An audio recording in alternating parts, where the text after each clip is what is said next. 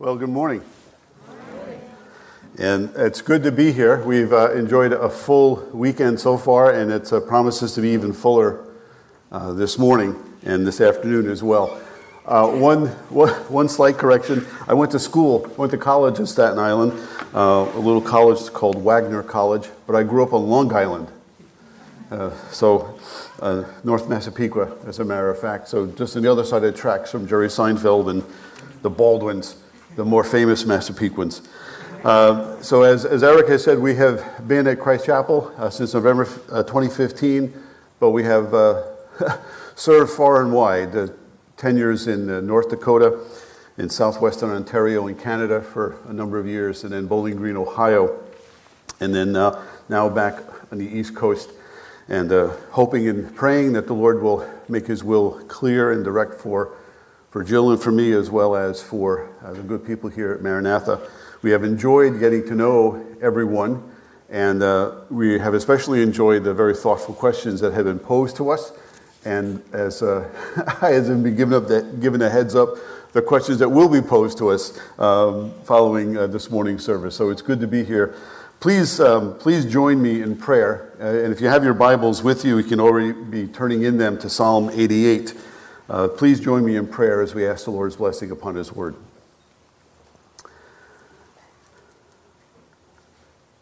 Father, we have sung this morning reminding one another that you do not forget us. When we go through low times, when we go through dark times, we remember that we are led into those times by a sure and steady hand, a faithful and true shepherd who leads us through the valley into a place of rest and refreshment. Indeed, Lord God, a place of blessing, that even as we follow you through uncertain times, there is always that great assurance of your presence and of your leading, that all we experience really is for our good and for your glory. We thank you, Lord God, that in the midst of these times, you also challenge us in terms of the things that we cling to, the things that we think are permanent and meaningful. You expose them as being not, and that you alone are the one who is trustworthy. And so we thank you, Lord God, that even in the midst of this pandemic, you have exposed in our hearts those things that we have relied upon, that have led us into ways of thinking that are not according to your word, and that you have gently corrected us and reminded us that our hope and foundation really is in the Lord Jesus Christ, in our dependence upon your Holy Spirit, Lord God, your word and your own character as a faithful and true God. We ask now, Lord, as we come to the preaching and the hearing of your word, indeed that you would forgive us our trespasses as we forgive those who have trespassed against us. Father, that our hearts would be cleansed and purified by your grace and your mercy, that your Spirit would speak to us and we would be responsive and receptive, not only to hear, Lord God, but with your guidance and with your help to apply what is heard, that you indeed may be glorified, and that we might further and deepen our love for you as well as our neighbor. So this we ask now and pray in Jesus' name and for his sake. Amen. Psalm 88 is written by a man named Heman the Ezrahite, and he is, as you'll see, in a pretty dire situation. He begins his psalm by saying, "O Lord, God of my salvation, I cry out day and night before you. Let my prayer come before you. Incline your ear to my cry. For my soul is full of troubles, and my life draws near to Sheol. I am counted among those who go down to the pit. I am a man who has no strength, like one set loose among the dead, like the slain that lie in the grave, like those whom you remember no more, for they are cut off from your hand. You have put me in the depths of the pit, in the regions dark and deep. Your wrath lies heavy upon me, and you overwhelm me with all your waves. You've caused my companions to shun me. You've made me a horror to them. I'm shut in so that I cannot escape. My eye grows dim through sorrow. Every day I call upon you, O Lord. I spread out my hands to you. Do you work wonders for the dead? Do the departed rise up to praise you? Is your steadfast love declared in the grave, or your faithfulness in Abaddon? Are your wonders known in the darkness, or your righteousness in the land of forgetfulness? But I, O Lord, cry to you. In the morning my prayer comes before you. O Lord, why do you cast my soul away? Why do you hide your face from me? Afflicted and close to death, from my youth up I suffer your terrors. I am helpless. Your wrath has swept over me. Your dreadful assaults destroy me. They surround me like a flood. They close in on me together. You have caused my beloved and my friend to shun me. My companions have become darkness. So I'll admit the obvious. Psalm 88 is an unusual choice for a candidate sermon. Nevertheless, I chose it because I believe it can teach us a lot about praying to God when it feels like He is not listening to us, as well as trusting Him when we feel that He isn't there. Psalm 88 is the prayer of this man named Heman, who, despite feeling that God has forsaken him, despite feeling that God has abandoned him, he is resolved to keep on seeking, to keep on praying, and keep on trusting the Lord to be his Savior. And because of that, this psalm and Heman's prayer, which is expressed in this psalm, this makes Heman both a desperate and a dangerous man. And I'll explain why. In 1942, C.S. Lewis wrote a book titled The Screwtape Letters. It's a novel in which Lewis claims to have come across 31 letters written from a senior devil named Wormwood, to a Screwtape rather, to his nephew Wormwood, who is a junior devil. And in these letters, Screwtape is coaching his nephew Wormwood how to tempt a young man who is recently converted to Christianity, how to tempt him to walk away from God, whom Screwtape refers to as the enemy. Near the end of the 8th letter, Screwtape warns Wormwood that one of the schemes that the enemy, meaning God, uses to create more faithful followers is that God will withdraw the sense of his presence from his followers in order to create them into the kinds of people and beings that he wants them to be, so that they will, as he says, carry out from the will alone duties which have lost all relish. He notes that it is during these periods that a human grows into the sort of creature he wants it to be.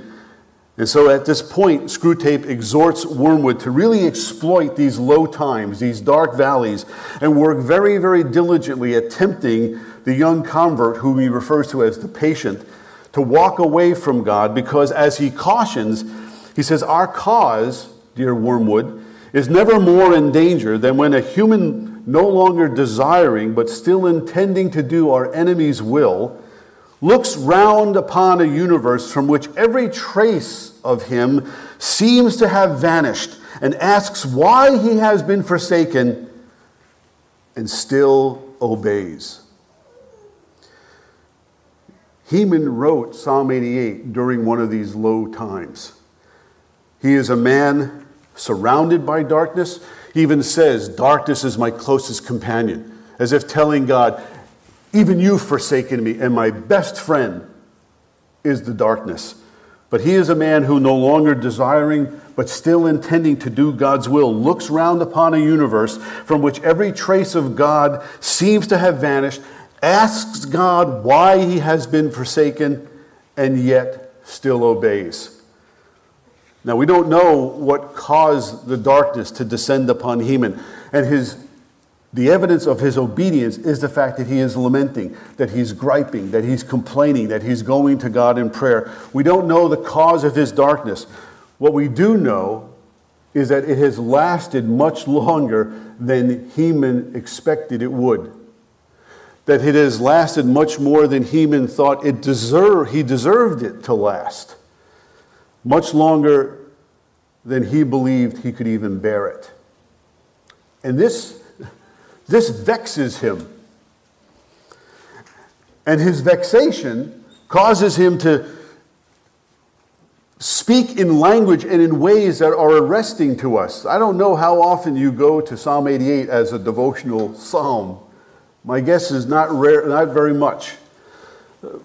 But the vexation that Heman experiences explains the raw honesty with which he speaks to God. And that should encourage us when we go through such times. I mean, read the psalm. You've heard it. He complains. He laments. He makes wild accusations about God. You're going to abandon me to the grave. You're going to lose, my praise of you and things like that. In other words, Heman is talking to God in a very human way that we would expect from someone who is going through a low time, a dark time. Someone who is struggling to find God in the darkness, wondering why God has forsaken him, why God has withdrawn his presence, why his prayers seem to go up and go no further than the ceiling or the walls or the place in which he's praying. And by the end of the psalm, Heman sounds like a man who is very much convinced that God has forsaken him. Why else would he write, "My companions have become darkness"? And that line is certainly miles away from David's confident confession in Psalm 23, verse 4. He says, "Even though I walk through the valley of the shadow of death, I will fear no evil because you are with me. Your rod and your staff, they comfort me."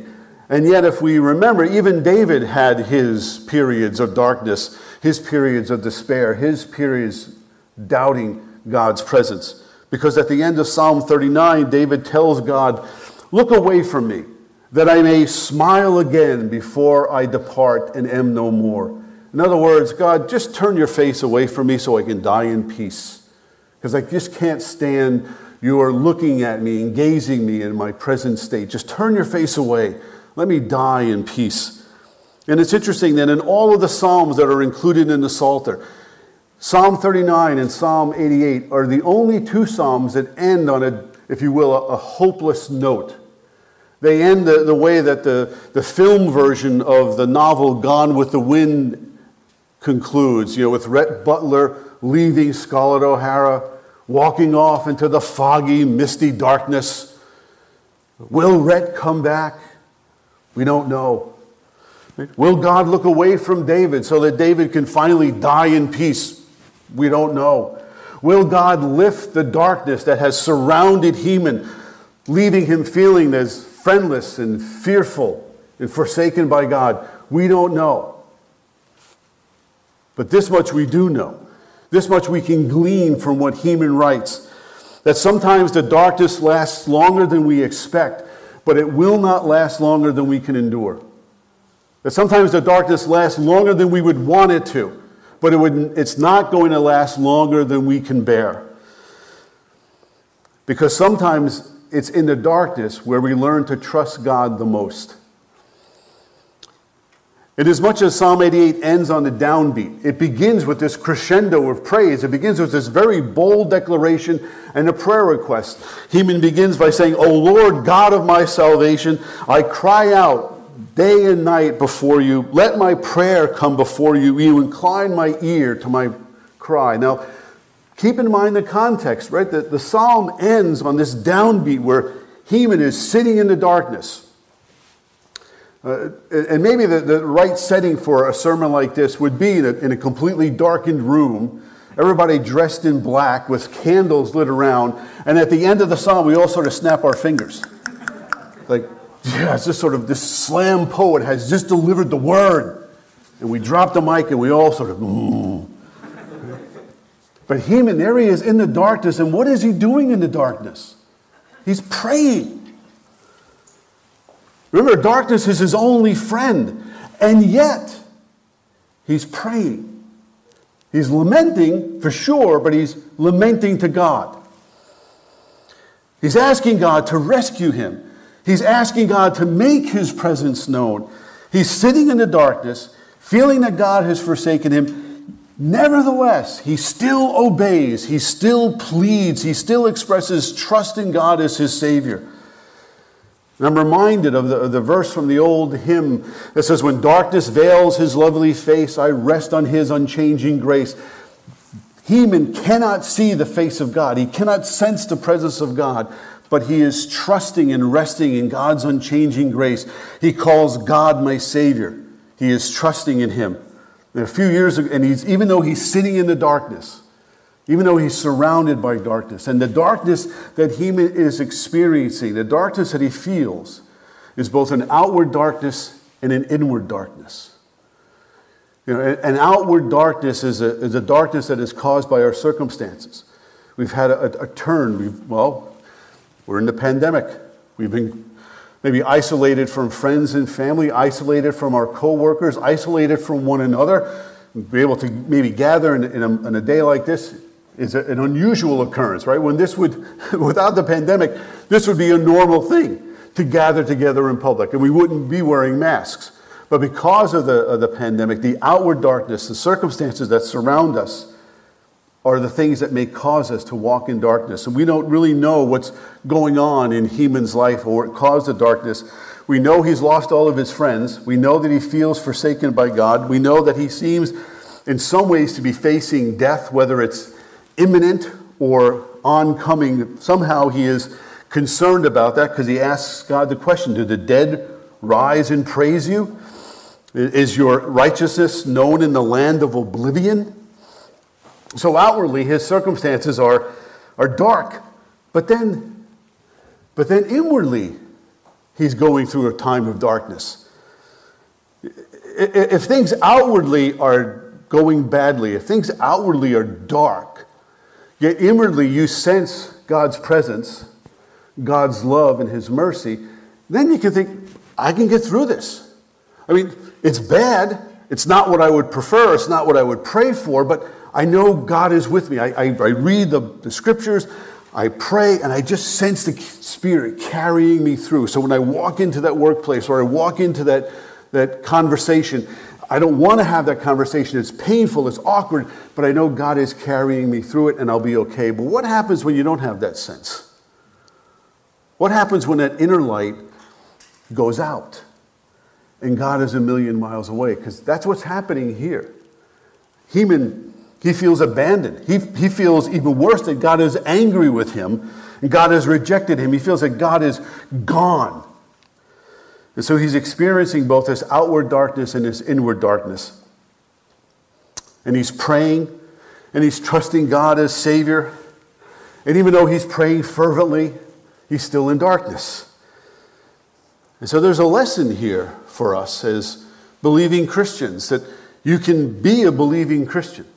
You can be doing all of the right things. You can be reading your Bible. You can be praying. You can be keeping up your devotional life. You can be keeping short accounts with people. You can be coming to church. You can be worshiping. And still the darkness comes, and it lasts longer than we think it should. Now, that doesn't sound very encouraging, does it? And yet, haven't we all felt like that? And if you haven't, just wait. Haven't there been times, certainly there have been in my life, when the darkness descends on you like a long winter's night, or an unwelcome party guest, or a really thick fog, or like a really long pandemic, and it just won't lift. And it just won't go away. I had a friend in Ohio who, if we were visiting with he and his wife, if the hour got toward being a little late and it was maybe toward his bedtime, he would look at us all and say, well, you don't have to go home, but you can't stay here. And you want to say that when you're in a period of darkness. Okay, darkness, you don't have to go home, but you can't stay here. But the darkness doesn't listen. It just hangs around. It lingers like a long winter's night. You pray and you pray and you pray and nothing. You go to church and worship sounds hollow. The sermon tastes like a raw potato. Nothing. You read the Bible, you study the Bible, you memorize all those verses about victory and faith overcoming the world, and nothing happens. You have the elders pray for you, anoint you, and nothing. Why is that? And still you obey, and still you persist, which is good, but why is it that those things lead to this almost fruitless sense? And I think it's because God is doing something that he can only do in the dark times. He's teaching us something that he can only teach us, and things that only can be learned in the darkness. Showing us things about his character, that he can only show us in the darkness, things that he's showing about ourselves in the darkness, that we can only learn in the darkness. Now that sounds like bad news, I know. But it really is good news. As strange as it sounds, that's good news, that God teaches us about him and about our character in the darkness. And here's why it's good news. Because no matter how deep the darkness is, God's grace is deeper still. Let me explain. Some years ago, and some of you who were at the gathering last night know that Jill and I went through a pretty dark time when we were in Ohio. And I had a friend of mine who was trying to counsel me and encourage me. He said, listen, Mike, nobody goes through life without singing the blues. And then about the same time, another friend of mine who knew what was going on said, I'm really sorry for what you're going through, Mike, but you know what they say, you got life, you got trouble. Now, that doesn't sound very encouraging, but for me it was. It was good news. Why it was good news is because it drove me to John 16:33. It was a reminder that when Jesus on the last night of his life was talking to the apostles, he prepared them for what was coming by saying, in the world you will have tribulation. But take heart, I have overcome the world. And so, even though Jesus overcame the world, he had to suffer tribulation in order to do that. So even Jesus suffered tribulation. What makes me think I'm going to get off scot-free? What makes me think I'm going to get through life without singing the blues? You got life, you got trouble. But even Jesus had trouble. And Jesus overcame by going through the trouble, by trusting God, by even though he felt and experienced being forsaken and abandoned by God, Jesus still obeyed.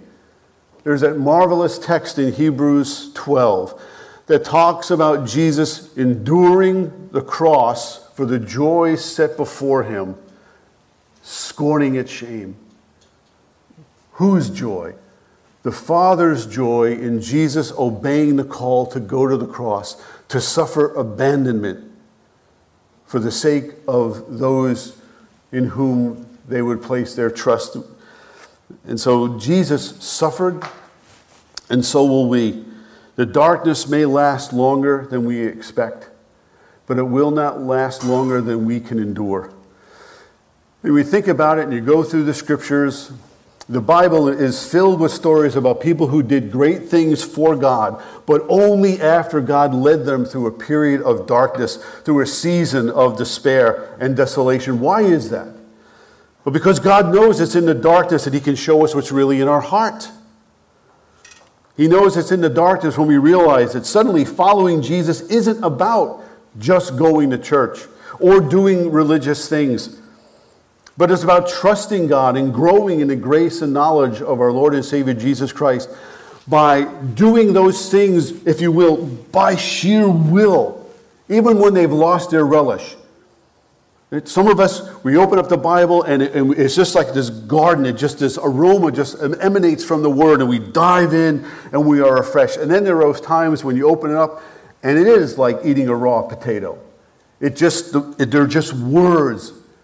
But you go anyway to the Scripture because you know at some point life is going to come back because there's life in this Word.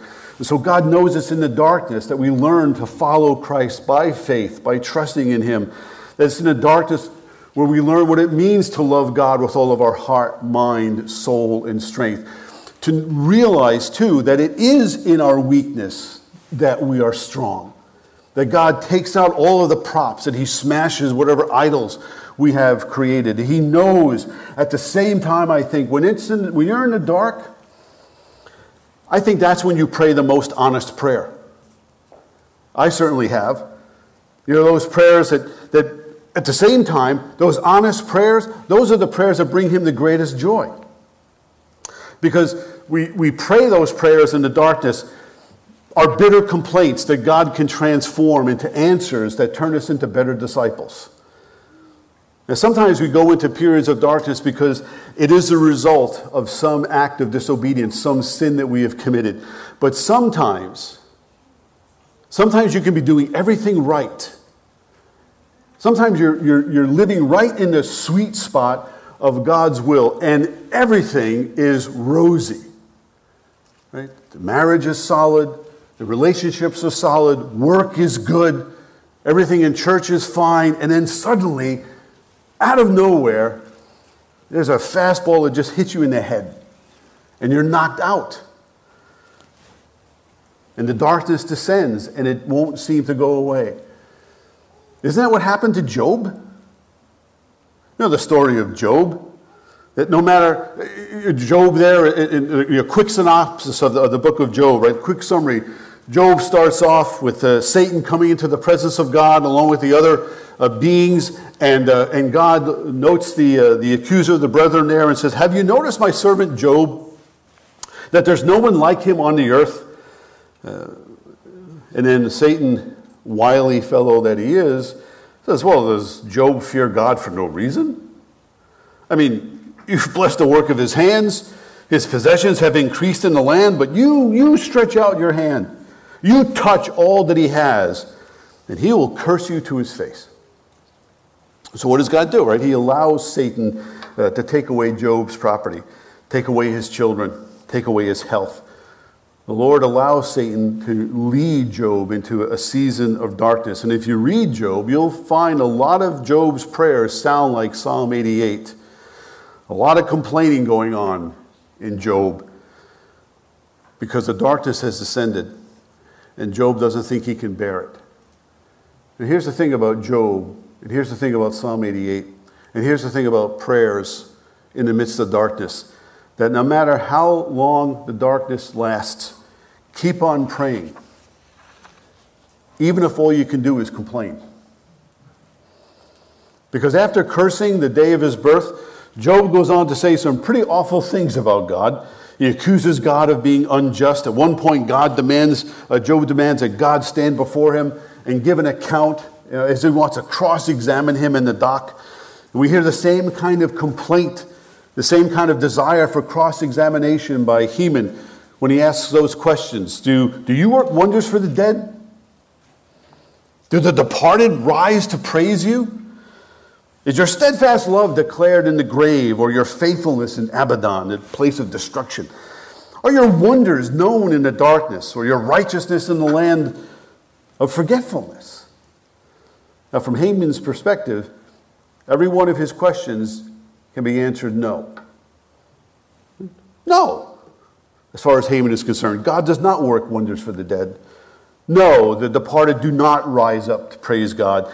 No, the steadfast love of God is not declared in the grave. No, his faithfulness is not declared in Abaddon. No, God's wonders are not known in the land of darkness. And no, his righteousness is not known in the land of forgetfulness.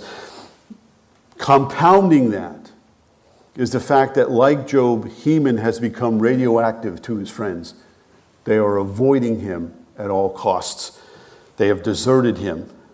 And I like how one scholar describes Heman's situation. He says, Heman is alone in the dungeon of wretchedness, where no one comes near him and whence he cannot make his escape.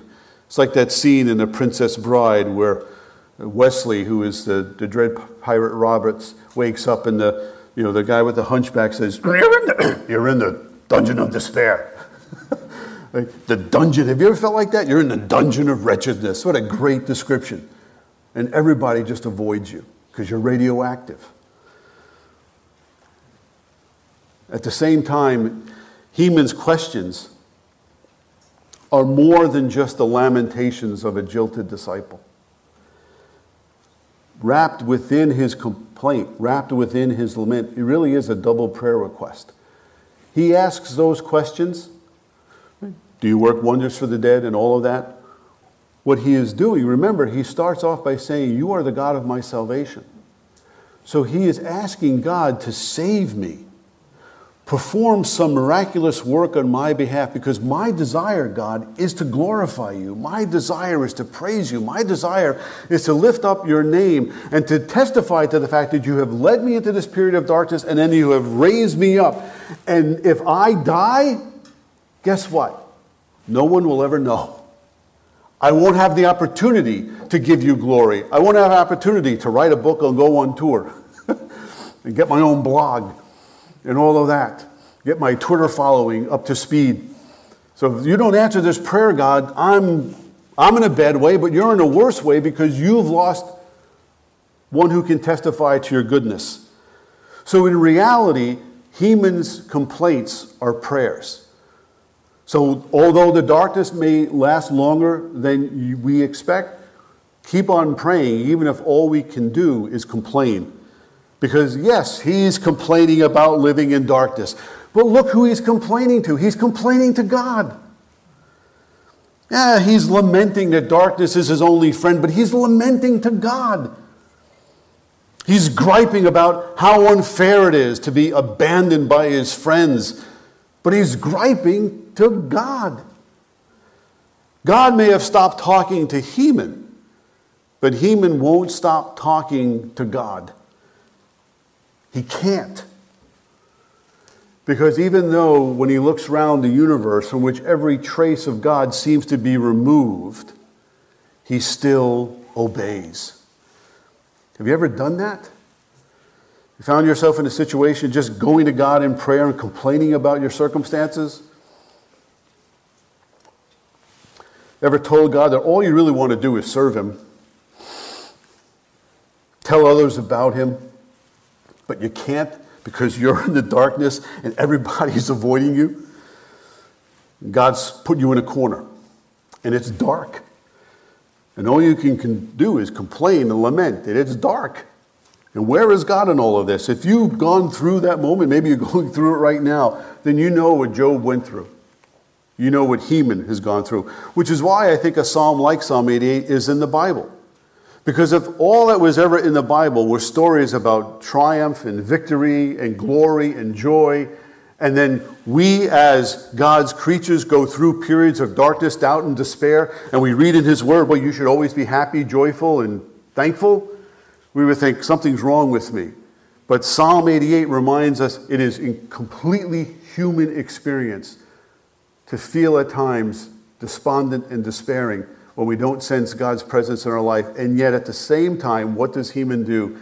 He goes to God repeatedly in his period of darkness.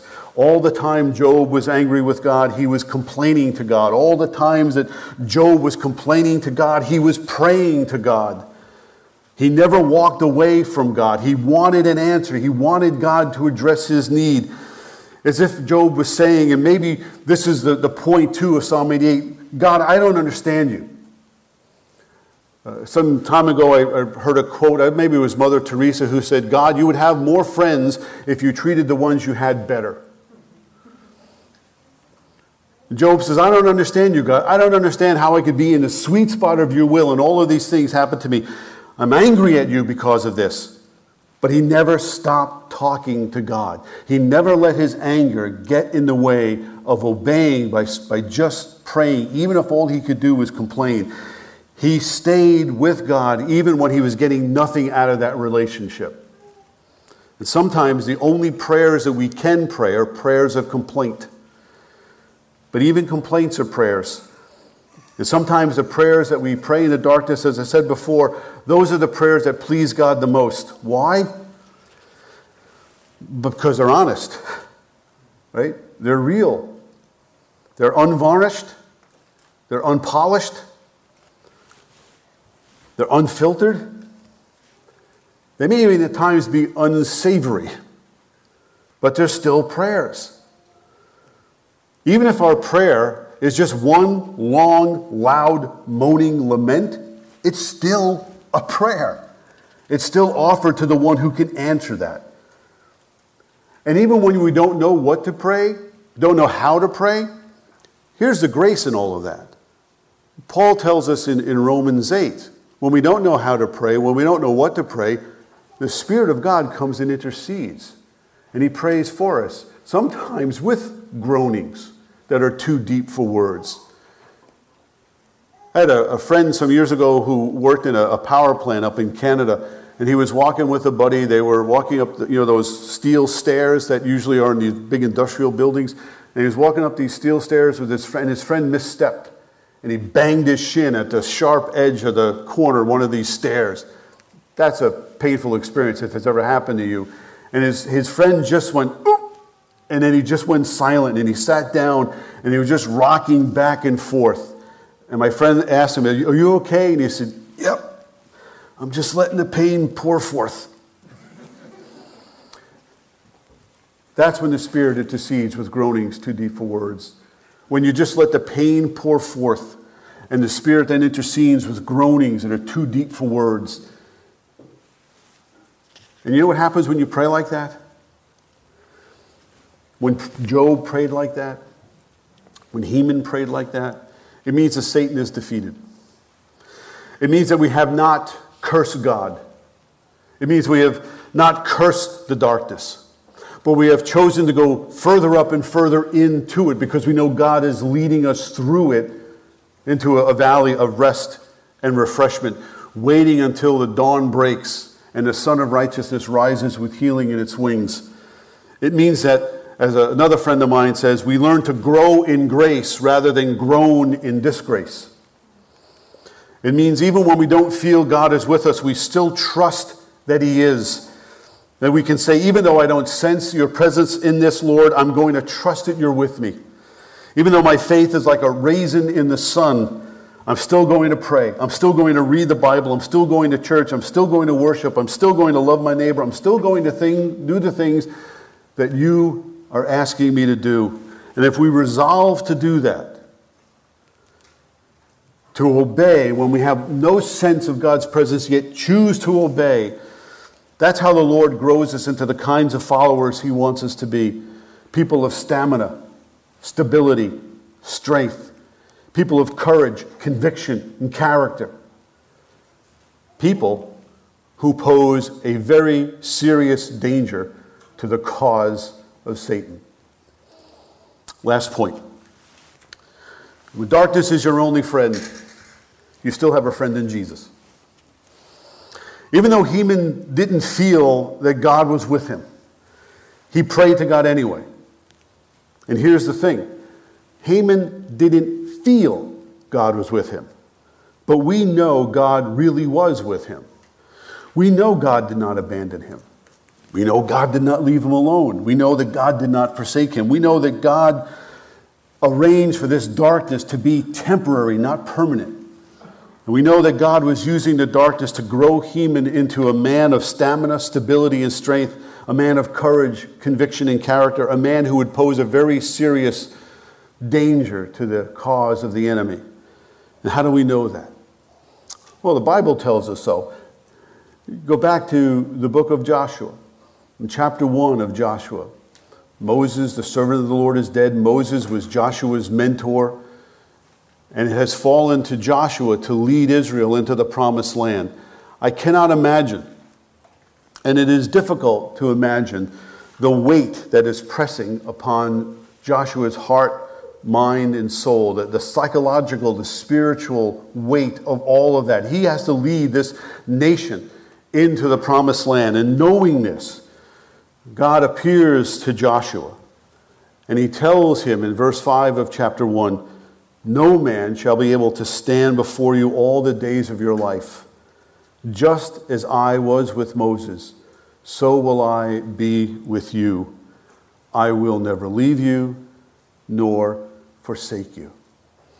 And so just as the Lord promised to be with Moses and Joshua, the Lord promised to be with Heman. And as he promised to be with Heman, so he promised to be with those who trust in him. And that gets fleshed out even further because you say, well, maybe that text in Joshua is really meant only for Joshua. Contextually, it's just there. But then you move into the New Testament and Jesus expands that even wider. You remember in his farewell address, beginning in the Gospel of John, in John 13 on through John 17, in John 14, Jesus tells the apostles, "I'll ask the Father, and he'll give you another helper to be with you forever. Even the Spirit of truth, whom the world cannot receive because it neither sees him nor knows him." And then Jesus seals the deal by saying, "You know him, for he dwells with you and will be in you." And so we have the promise of the Spirit to be with us always, wherever we are, as well as the ever-present present God who is always with us, in fact, who leads us and creates the circumstances into which he molds us into the kinds of disciples he wants us to be. And as if to add grace upon grace in all of this, one of my favorite, I have numerous favorite Bible passages, but one of my all-time favorites is Hebrews 7:25, where the writer of the Hebrews tells us that Jesus is able to save completely those who draw near to God through him, since he always lives to pray for them. So here's this double assurance. Paul tells us in Romans that when we don't know how to pray, the Spirit intercedes and prays for us with groanings too deep for words.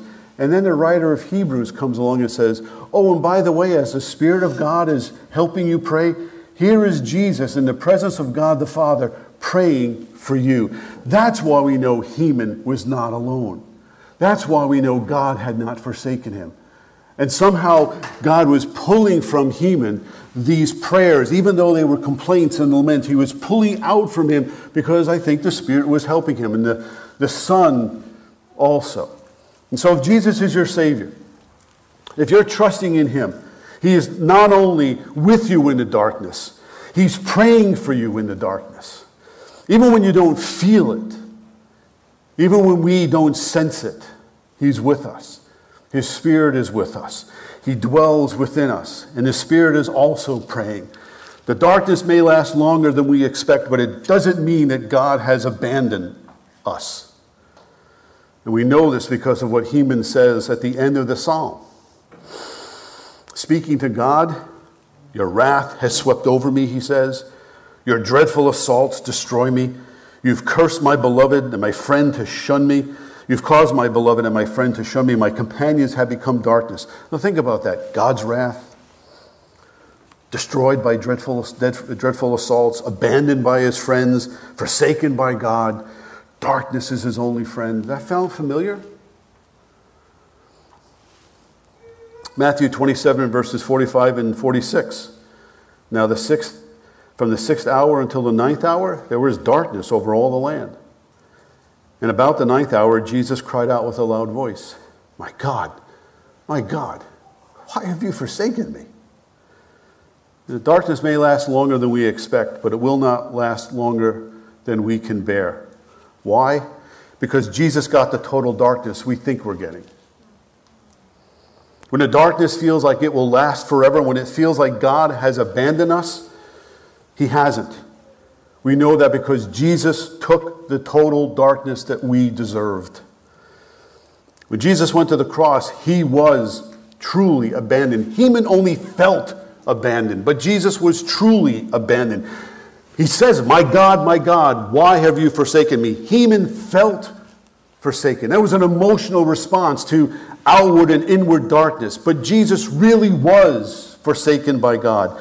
He really did suffer the wrath of God. Heman only felt it. I like how Tim Keller says it in his sermon on Psalm 88. He writes like this. He says, of all the people who have ever trusted God as Savior, only Jesus Christ can truly say darkness was his only friend. And you know why? Because he was taking upon himself the sins that we have committed. We deserve to be forsaken by God. We deserve the darkness, but Jesus took the darkness so that when we believe in him, our sins are forgiven. Or put another way, Keller says, Jesus Christ experienced darkness as his only friend so that in your darkness you can know that Jesus is your friend, that he's still there. That Jesus was truly abandoned so that when you and I feel abandoned, we can know that we are not and that God is still there.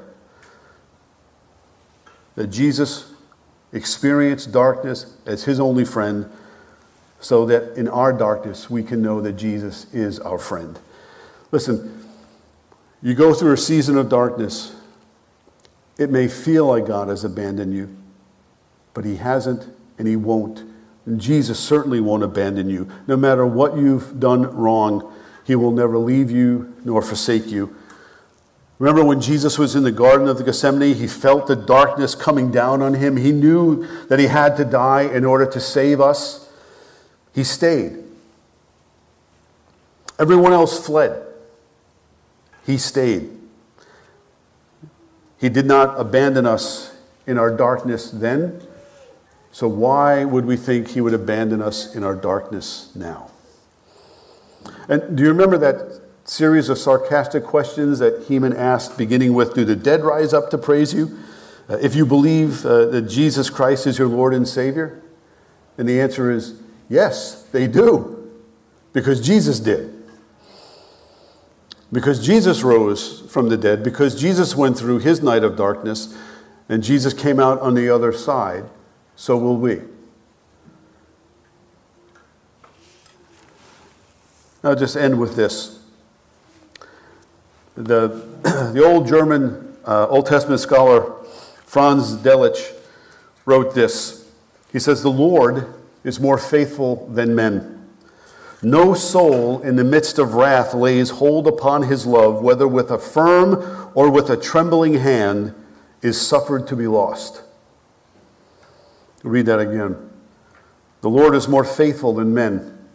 No soul in the midst of wrath lays hold upon his love, whether with a firm or with a trembling hand, is suffered to be lost. So how's your grip this morning? Is it firm? Is it trembling or weak? But bear in mind, in the end, it doesn't matter whether your grip is firm or weak. What matters is that God's grip, Jesus' grip, the Spirit's grip upon your soul, your heart, and your mind is strong and never-ending. And he has promised never to leave nor forsake those who put their hope in him. You see, when darkness is your only friend, you still have a friend in Jesus. And even though the darkness may last longer than we expect, it will not last longer than we can bear. We have Jesus to thank for that. You think about that, let's pray. Our Heavenly Father, we are in need of being reminded of your constant presence, your love, your Spirit's pulling out from us prayers of praise as well as prayers of lament, and that you welcome both, that you answer both. And so we thank you that Christ endured the darkness, so that when we go through a season of darkness, we can be assured that you are with us, that you are leading us through it, and that Christ has borne everything, so that in the end we may declare your glory and declare your praise with our lives, with our words, and with the testimony of the faithfulness of God to carry us through. I thank you for this time, Lord God, and pray you to continue to bless the rest of our time together. We ask and pray this in Jesus' name and for his sake. Amen.